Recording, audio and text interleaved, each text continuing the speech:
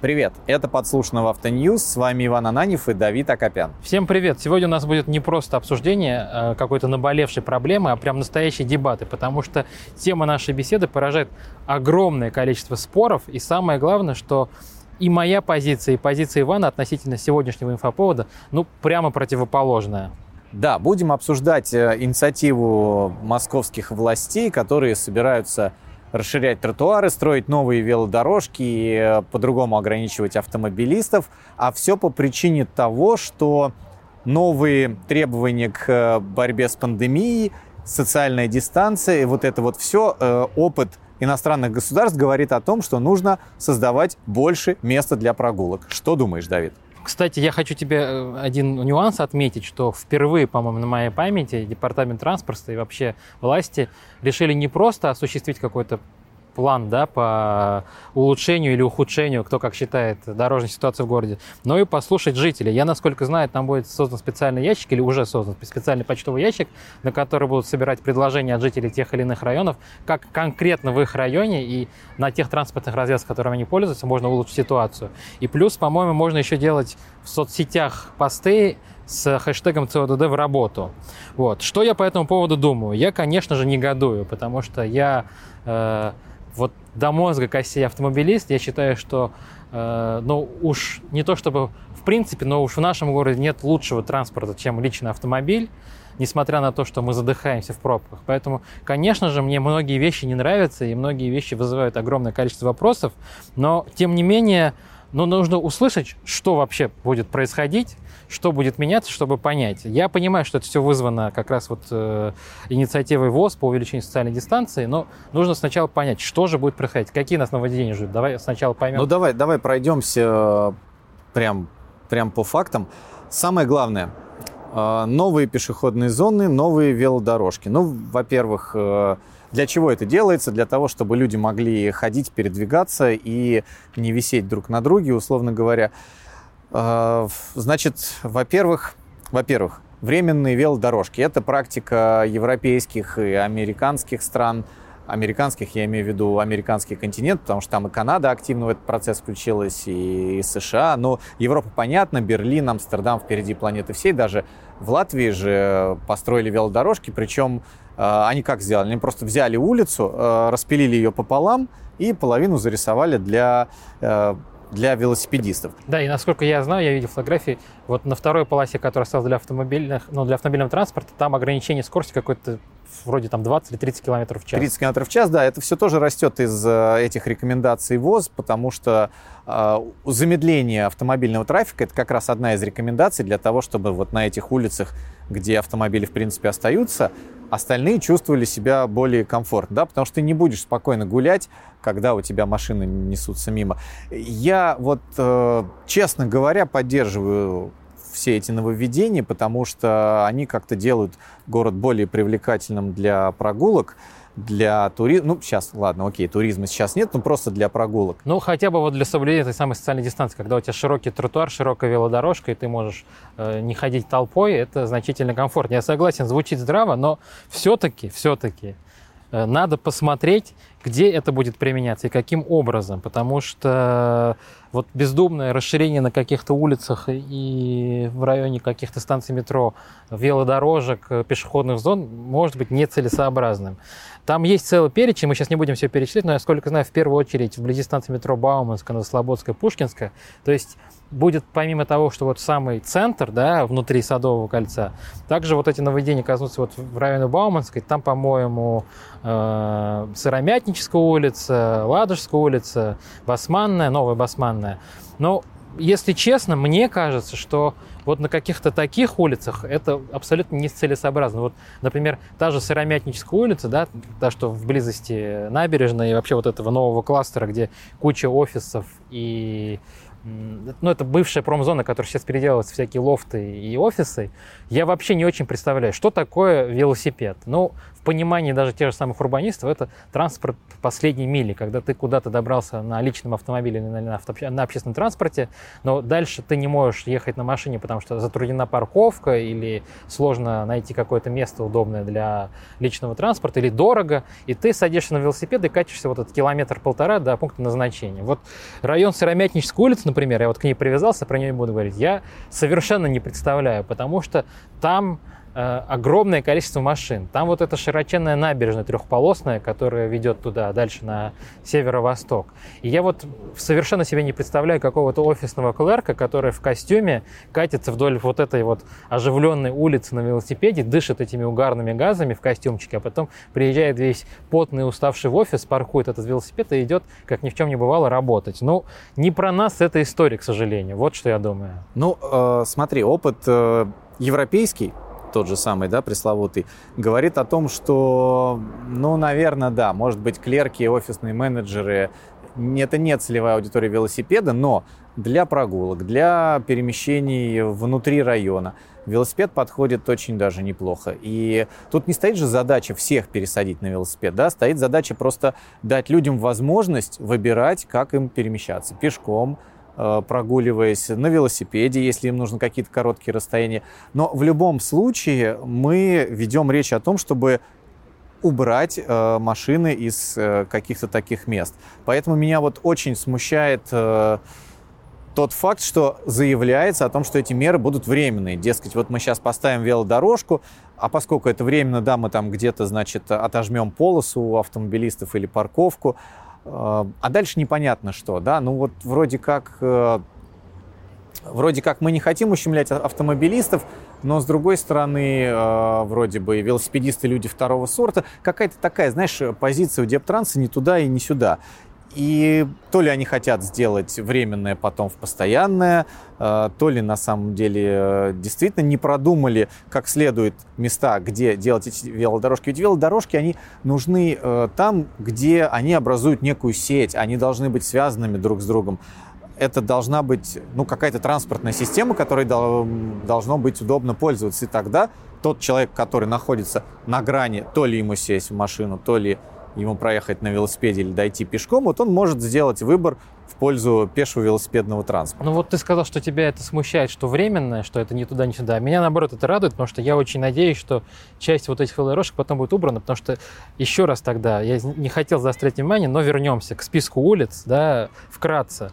Ну вот станции в центре, например, Большая, Бронная или Селезневская, не трогаем. Окей, это малый центр, там достаточно тяжело ездить, и вообще туда лучше на машине соваться. Но вот, например, 1-я, 2-я Брестская улица, это те улицы, которые идут от Садового, параллельно Тверской до площади Белорусского вокзала, да, на самом деле широченные вылетные магистрали. И вот, например, сейчас, летом, они всегда, особенно в пятницу вечером или в понедельник, забиты машинами. И я не очень представляю, как там люди будут мимо вот этого забитого транспортом, мимо этой забитой транспортом улицы ездить на велосипеде, дышать угарными газами.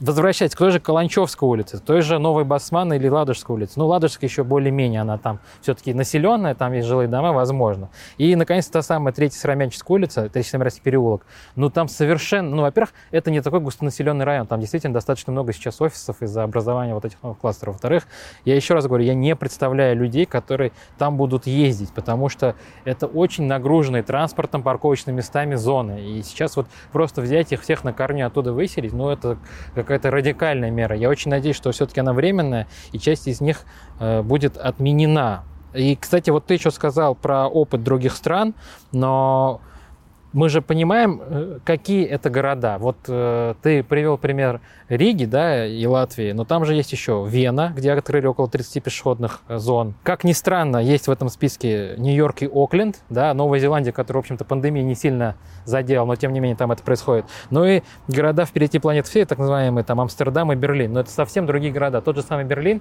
при схожей с Москвой территорией населен всего 5 миллионами человек. И там эта история работает, потому что там не так много автомобильного транспорта на схожей площади. И, в общем-то, ездить на велосипеде в качестве вот этого самого транспорта последней мили очень даже комфортно. А как это будет у нас работать, я не представляю. Ну и опять же, меня очень смущает, что это все происходит вблизи там, такой серьезной магистрали, как Садовое кольцо, где вот от большого количества транспорта в принципе не избавиться. Смотри, ты говоришь, в Берлине не так много машин. Их немного, потому что их там исторически немного. Исторически их и не было в центре. Приезжаешь в любой европейский город в центр, скорость потока 20-30 км в час, очень медленно, очень спокойно. И ты, как пешеход, если там находишься, ты можешь действительно везде перейти, очень удобно, комфортно. Тебе не нужно искать обходы вот этих вот гигантских магистралей, да? Поэтому там это сложилось исторически, там давно уже поняли, что машинам в центре не место, и примерно то же самое сейчас очень аккуратно, очень медленно пытается нащупать, сделать Дептранс, одновременно очень боясь обидеть автомобилистов. Но надо уже понять, что мы не можем давать больше полос автомобилистам. Мы вынуждены сокращать полосность, потому что город у нас некомфортный город, да, для всех. Если мы сделаем менее комфортно для автомобилистов, их будет меньше, будет больше пешеходов. И для центра города это нормально работает. Я же не призываю тебя на Волгоградский проспект на все протяжение построить велодорожку. Ну, кому она там нужна реально? Да, я с тобой согласен, но вот ты сказал про сужение полос. Мы не забываем, что... Вот ты очень точно сказал про вылетной магистраль Волгоградский проспект. Мы не забываем, что у нас в центре города, несмотря на то, что мы пытаемся быть похожими на европейский город, ну, во-первых, у нас все-таки 12-миллионный мегаполис, а с учетом въезжающих из ближнего Подмосковья на работу и обратно, людей еще больше в городе днем, в часы пик. Мы не забываем, что у нас 12-миллионный мегаполис, в котором в центре находится важнейшая транспортная артерия, по сути, такая транзитная магистраль, как Садовое кольцо, понимаешь? Автобан в центре города, да. Да, и вот в случае с наличием такого транспортного узла в центре города, все это кажется совершенно неуместным и бесполезным. Это все к тому, что автобан в центре города – это большая градостроительная ошибка, поэтому урбанисты прям вот спят и видят, как бы засадить Садовое кольцо зеленью и вернуть на него трамвай. И да, мне эта идея, черт возьми, нравится. Это еще одно предложение, да, вот то, что мэрия решила выслушать людей, я так понимаю, там блогер Илья Варламов, он предложил вот эту его историю. Городские проекты, да, давай так. В чем суть? Вкратце расскажи, чтобы я парировал тебе. Да, довольно радикальная перестройка Садового кольца, оставить машинам только 2 полосы в каждую сторону, середину засадить бульваром, сделать остановочные пункты для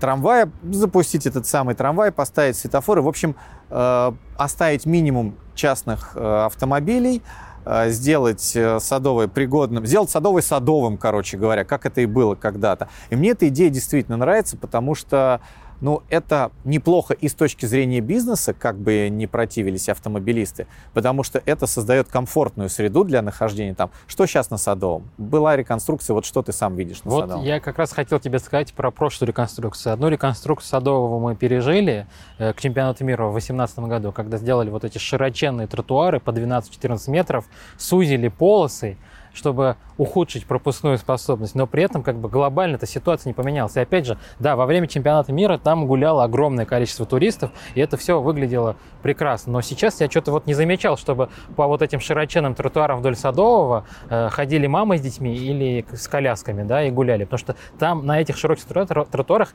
невозможно гулять. Потому что тебе некомфортно, да, когда у тебя рядом магистраль. Конечно, я с тобой согласен. Если кому-то нужно пройтись по тротуару там до офиса от метро, то вполне хватит этой тротуара шириной 3-4 метра, а не вот этого широченного выложено гранитной плиткой. Поэтому, в общем-то, мне это не ясно. И причем это же было сделано в ущерб автомобилистов, потому что мы понимаем, что пока что нагрузка на эту транспортную артерию большая, огромное количество машин туда въезжает, а мы берем, сужаем полосы, снижаем среднюю скорость движения и пытаемся выдать это за то, что якобы ситуация улучшилась. Ни черта подобного. Как были пробки, так и остались. Просто теперь там есть огромный тротуар, который, в общем-то, пока глобально никому не нужен.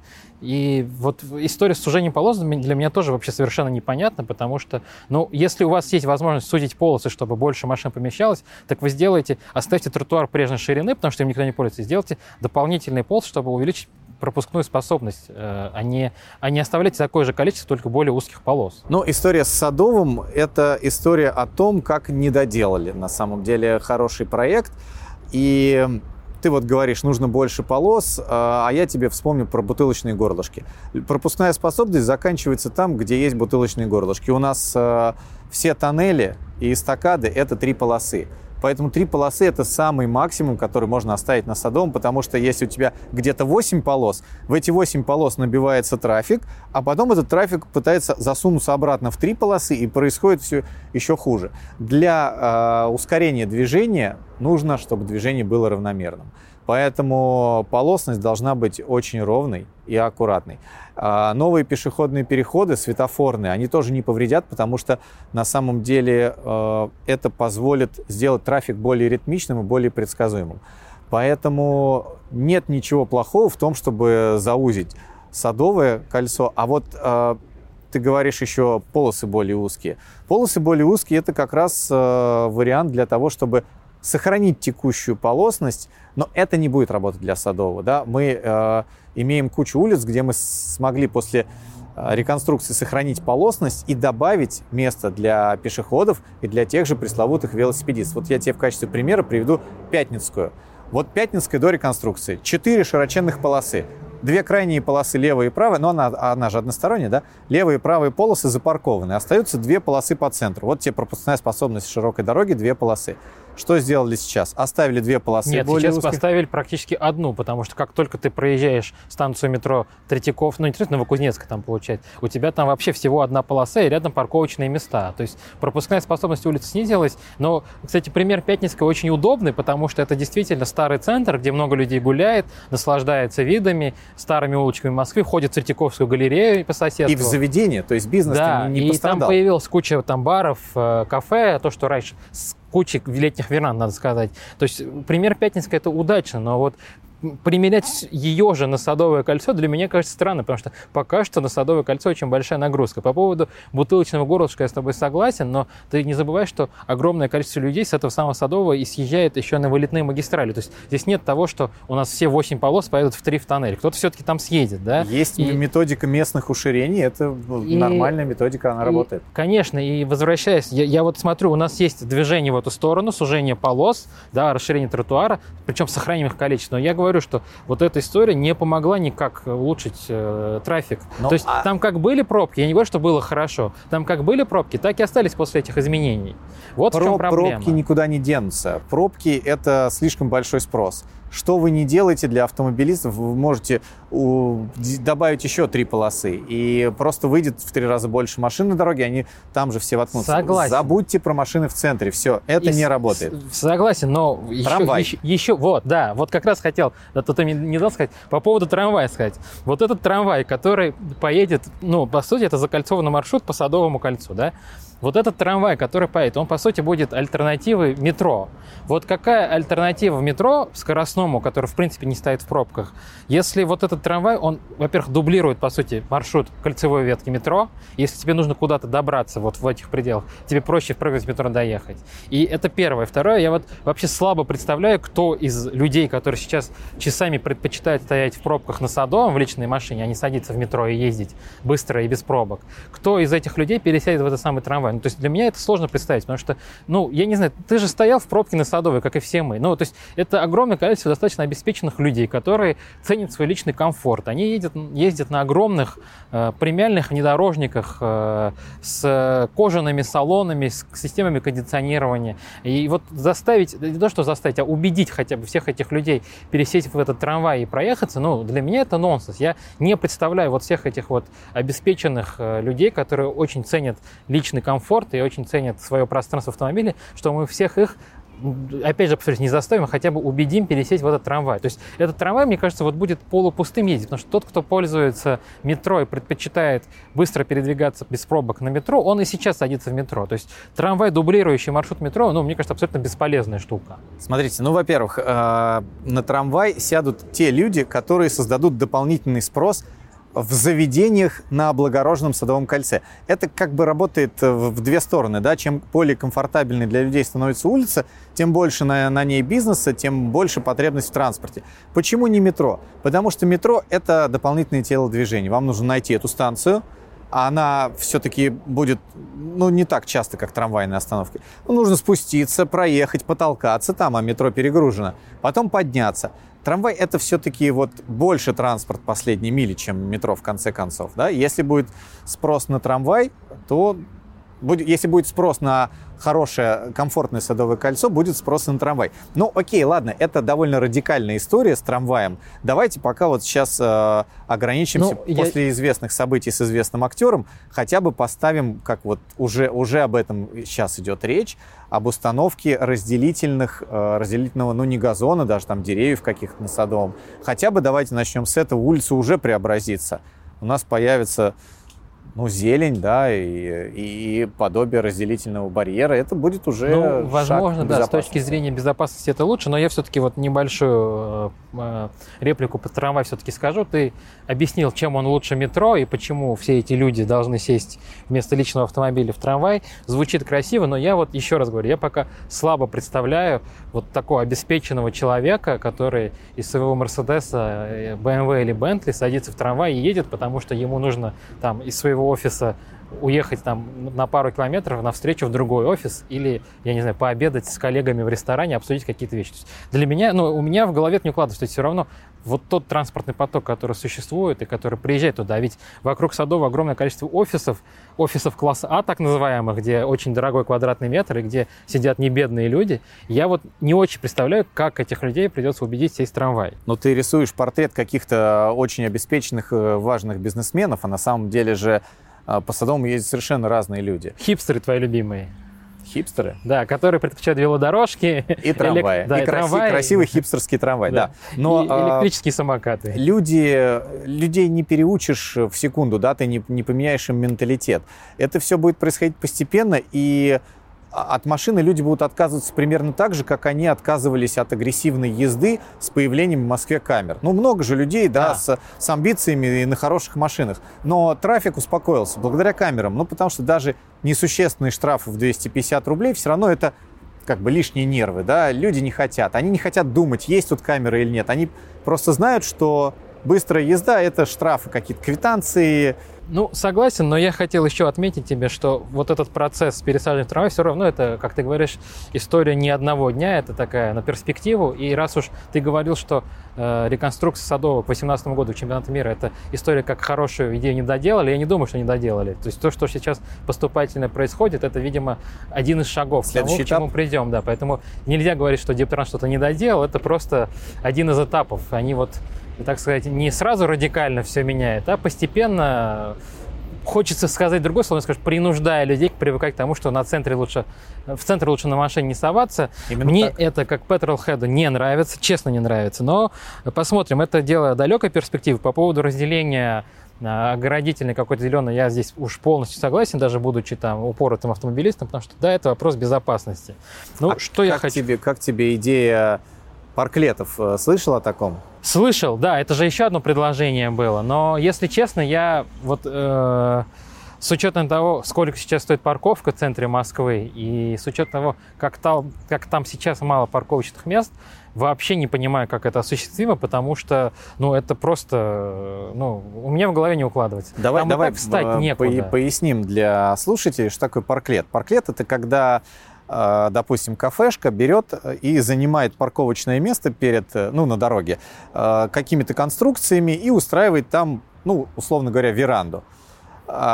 Это штука, которую придумали в Америке и за которую в целом города получают какие-то деньги от бизнеса. Но вот в Европе сейчас это начинают разрешать бесплатно делать, именно для того, чтобы создать больше места для социального дистанцирования. Идея такая очень удобная, но вот автомобилистам, получается, знаешь, не хватает мест. Но речь-то о чем идет? Что мы убираем одно парковочное место для одного автомобилиста и ставим там парклет, где мы можем разместить 4-8 человек. Ну да. 2 столика на 4 человек. Но вот мне кажется, в случае с центром Москвы это too much. Ну серьезно. Но давайте посмотрим. Парковочных мест и так очень мало. Парковка уже очень дорогая. Да? И это не в сравнении со странами Европы, а даже по соотношению к нашим зарплатам. И я, конечно же, противник этих парковок, но я понимаю, что другого метода уменьшить количество транспорта в центре просто нет, физически нет. Но с другой стороны, давай представим ситуацию, что вот у тебя дети, дай бог тебе 3-го, 4-го ребенка, большая семья, вы собираетесь куда-то в город, да, я не знаю, не дай бог там в поликлинику, хотя в центре до сих пор огромное количество социальных заведений, там поликлиники, больниц, но вот, например, вы собираете детский театр. Очевидно, что с 3-4 детьми таскаться на метро, ну, неудобно.